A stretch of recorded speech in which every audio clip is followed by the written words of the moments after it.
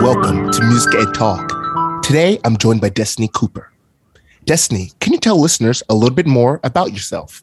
Sure. Okay, so I teach middle school. I teach general music and choir.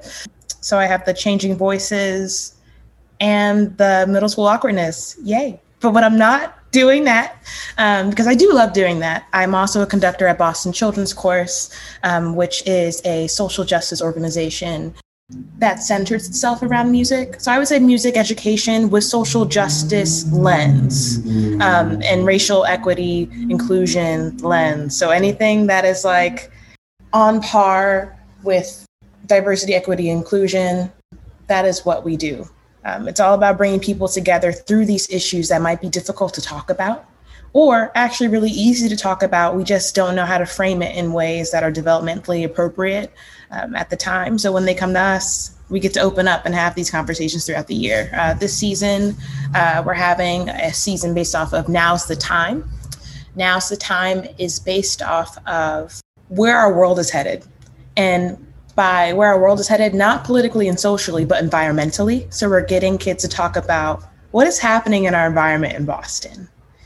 Who is responsible for some of these changes? Is it big business? Is it little business? What are things that actually tangible, right? What are the things that we can actually do to change our environment? And that's what Now's the Time is currently discussing. So I look forward to doing that when our season starts. Can you tell the listeners a little bit more about your middle school teaching experience? Sure. So still toddling around, this is my fourth year of teaching. This position that I currently have, I started during the pandemic. So that was a ride, trying to get to know all of the teachers, my admin, my new students through a screen, because we were remote for most of the year. The program, like every program, took a really big hit because of COVID, which I think worked to my advantage. It even was hurting a little bit before, to be honest. So the program was really small. My sister middle school had like maybe 400 kids in the program versus mine had about under 200. So they hired me to be like, fix this. But I was like, okay, we can fix this pandemic mode. I'm not sure. It's just, so I really thought about what was important as someone new stepping in a position. Did I want to go in head on and say, let's do concerts? Because that wasn't happening. So I decided to go in thinking with a community lens. And the kids that I teach, while some of them look like me, majority of them don't. I teach at a predominantly Asian and Southeast Asian school. And while there are, other BIPOC that cover outside of that diaspora as well, and also students who are not of color, I'm in a position where I might be the first Black teacher they've ever had. There's a lot to open there and just kind of like, how can I step in and make this a community thing and not like, oh, look, because I had a couple of those. Oh, look, you're the Black teacher. But community was my focus for this year, especially being remote and new. It's just like, what else is there to focus on? And what is more important? What were some obstacles you faced in building this community in your new role? Oh my gosh. We like to call these, or at least maybe I dubbed them. I know some other teachers might have dubbed them there too, the blackouts. So I would log on and I would have a class at 10 a.m. in the morning. And either I get the screens where I'm seeing their ceilings, not their faces, or a complete blackout where I didn't have any faces at all. I just had their names.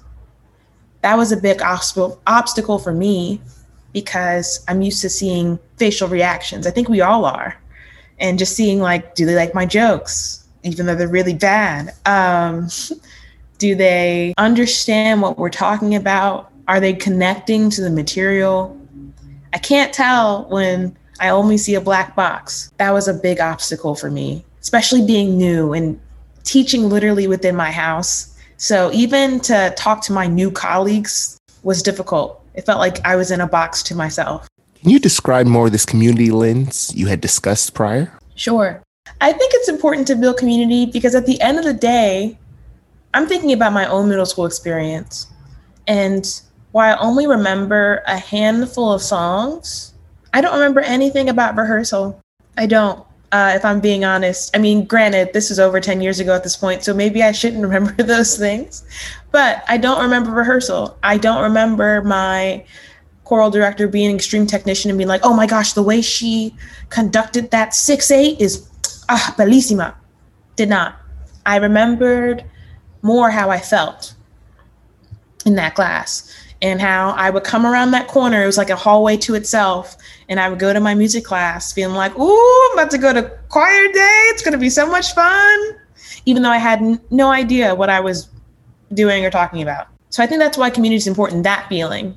If students that have me walk away with anything, I want them to walk away with how they felt in the class. If they felt like they belonged there, if they felt like they had fun there, they felt like they grew there, whether that's musically, emotionally, maybe it's physically, because these kids in middle school do grow. It's like one day they're 3 feet tall and then the next day they're like above you at 6. I'm like, okay, grow down.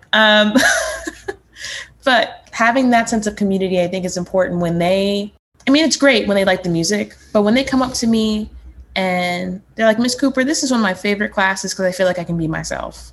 I feel like I win. But building community starts with, just to go back to the second part of your question, I think building community starts with showing your most authentic self, and the most authentic self that also makes mistakes. A lot of the time, I see a lot of choral conductors out here that are very, like to the niche, very perfect, very well rehearsed. And not saying I'm not, because I do come in prepared with my plans. I don't come in crazy, at least not all the time. But I just feel like if you make a mistake on the stand or on the podium, they should see that and they should see you laugh it off, or maybe go like, ooh, darn it. Or they should see you as your most authentic self, because then it looks like being a musician is not something that's away from them, but something that's within their reach. Building that community comes with being your most authentic self, because middle schoolers especially are really good, like, sniffers of sincerity. So if you're not sincere, they're going to call you out. They're like, you're fake. 2, figuring out how to build that community that is exclusive of you. You don't want to be so a part of the community that, say you moved on from this position, that the whole program would fall apart. You should be developing your students to be like, all right, like, no matter what, if this lady's here or not, this is our choir. So having them feel that accountability for like, this is our program, this is the music that we make. And it just happens that Miss Cooper is there to facilitate and be a part of it. Have them take stake in their own musicianship and their own community. At the beginning of the year, I have my students write expectations for themselves. So we go through and I'm like, what are expectations? And they're like, what the teacher asked you to do. I'm like, well, this is not what I'm asking you to do. These are expectations that you have of each other. So what are expectations that you have of each other? It's like, all right, to come in on time, to be nice to each other. And then you get the whole like shallow stuff from them when they're like, oh, sit down, be respectful. But I'm like, no, really, what are your real expectations? And then the deeper we get into this conversation, students will say, I don't want you to laugh when I'm singing. Laugh with me, not at me. Or an expectation is of me, right? If they need help. So, sometimes a kid might raise their hand and like, I need some help. And you're like, we just did this on Thursday, Michael. Like, they're like, sometimes that doesn't help. And I'm like, yeah, that totally doesn't help. Okay, cool. Expectations. Check. I'll do it. I'll bite my tongue. But that gives them some hold in the community that they're in and the community that they're creating. I find that's really important. How did you find yourself involved with the Boston's Children's Chorus? I was in college at Westminster Choir College. Shout out to people who still know where that place is.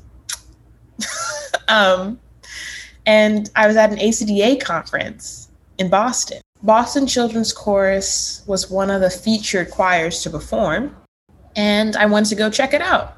So I went. It was just around the time of their annual MLK concert, which we do every MLK Day. And it honors Martin Luther King, his accomplishments. it's a big highlight for BCC. So I went and I sat like in the very front. Don't know why. And then I see this man step out with such a presence about him. This was when Dr. Anthony Tracey-King was the artistic director. He's now at Handel and Haydn Society in Boston and also at the University of Hartford, or the Hart School of Music, as a director of choral activities. That was the first time I saw someone who looked like me at the podium. And that really struck with me. Someone who looked like me at the podium in a position, in a high artistic position. I was so blown away by that concert that I was like, whatever ends up happening to me, and I already knew I was kind of swimming around community choral music in addition to teaching. It's like, if I end up in Boston, I want to end up here. 2 years later, I'm applying to jobs and I happen to get one in Boston. I was like, okay, all I need is to become a teaching fellow at Boston Children's Chorus, and I made it. And I bumped into another person who worked at Boston Children's Chorus again at another ACDA conference. My friend had dragged me downstairs and she's like, you need to come. Dr. Tracey-King is there. Dr. TK is there. You need to come. I was like, I'm scared of that man. I don't want to go. But I don't want to go. She's like, no, come on, let's go. Went, sat down, and we started having a roundtable discussion about children's choirs, the lens of which and different opinions on how they should be run and how they should evolve. And I guess I did really well in that conversation because someone had tapped on my shoulder and said, hey, if you're ever in Boston again, come check us out and apply. And I was like, okay, like I'll send an email. Then August came and they're like, hey, we want you to come as a teaching fellow. Would you be up to do it? I was like, yes. So I already had that job in Boston, but Boston Children's Chorus was like that icing on the cake for me. So I felt like I was really coming into Boston gung ho and like ready to make some change, ready to make some noise. I was hyped. So you mentioned prior the BCC's work with social justice and change in that way. How does the organization go about doing that? That's a really good question. I think that goes back into what BCC was started on. And this was started by someone who's not traditionally a musician at all. And what he wanted was for people, regardless of background, different neighborhoods to come together and be able to create and sing music and discuss these various topics. I think it's a buzzword now. So it's hard for us to think about it like, oh, how do you put social justice in there? It's like, how do you, inject it in like you're adding Kool-Aid mix? And social justice to me is not being able to justify the constraints that we already have. So if we're kind of like divided and sectioned off by different neighborhoods, like being able to prove that that's wrong and being able to prove that these different communities of people can come together and make change and have these discussions without, biting each other's heads off. It's kind of like saying like, you're wrong. These people can come together and do these things. Like we can actually put our minds together and learn and move forward. And yeah, it's just to have understanding and compassion for others. That's what social justice is to me. So that doesn't come with, a set lesson plan of we're going to talk about blah, blah, blah, blah, blah, blah, blah, blah, blah. I mean, those things are embedded, but that's not the intent. The intent of having these discussions is to open up and light a fire in the kids that we teach to rethink if they're thinking a certain way, or even if they rethink and they're like, oh, actually, no, what I'm currently thinking is right. Or like, I feel right with the way that I'm thinking right now. Flicking that fire in there to kind of be like, all right, are you sure about that? Amongst all these other discussions with other people.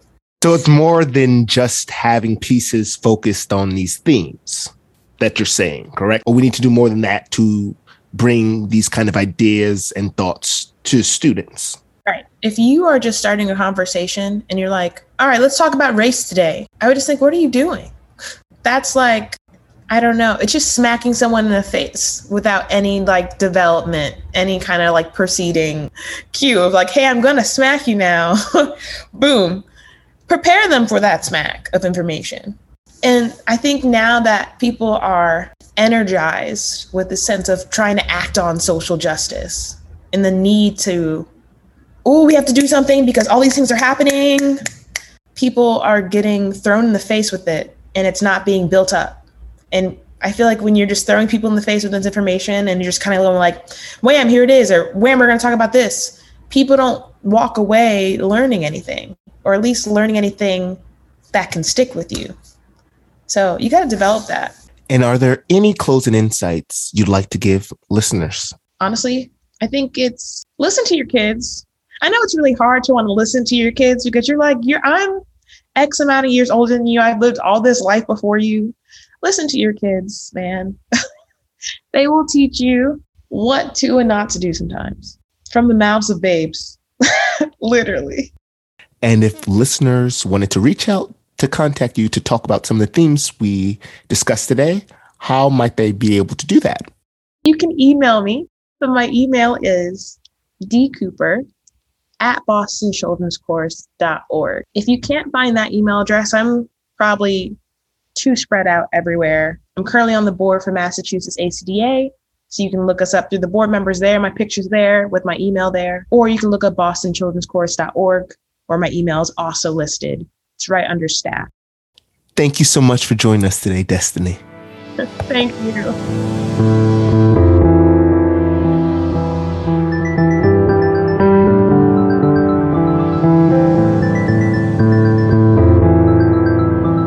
Music Ed Talk.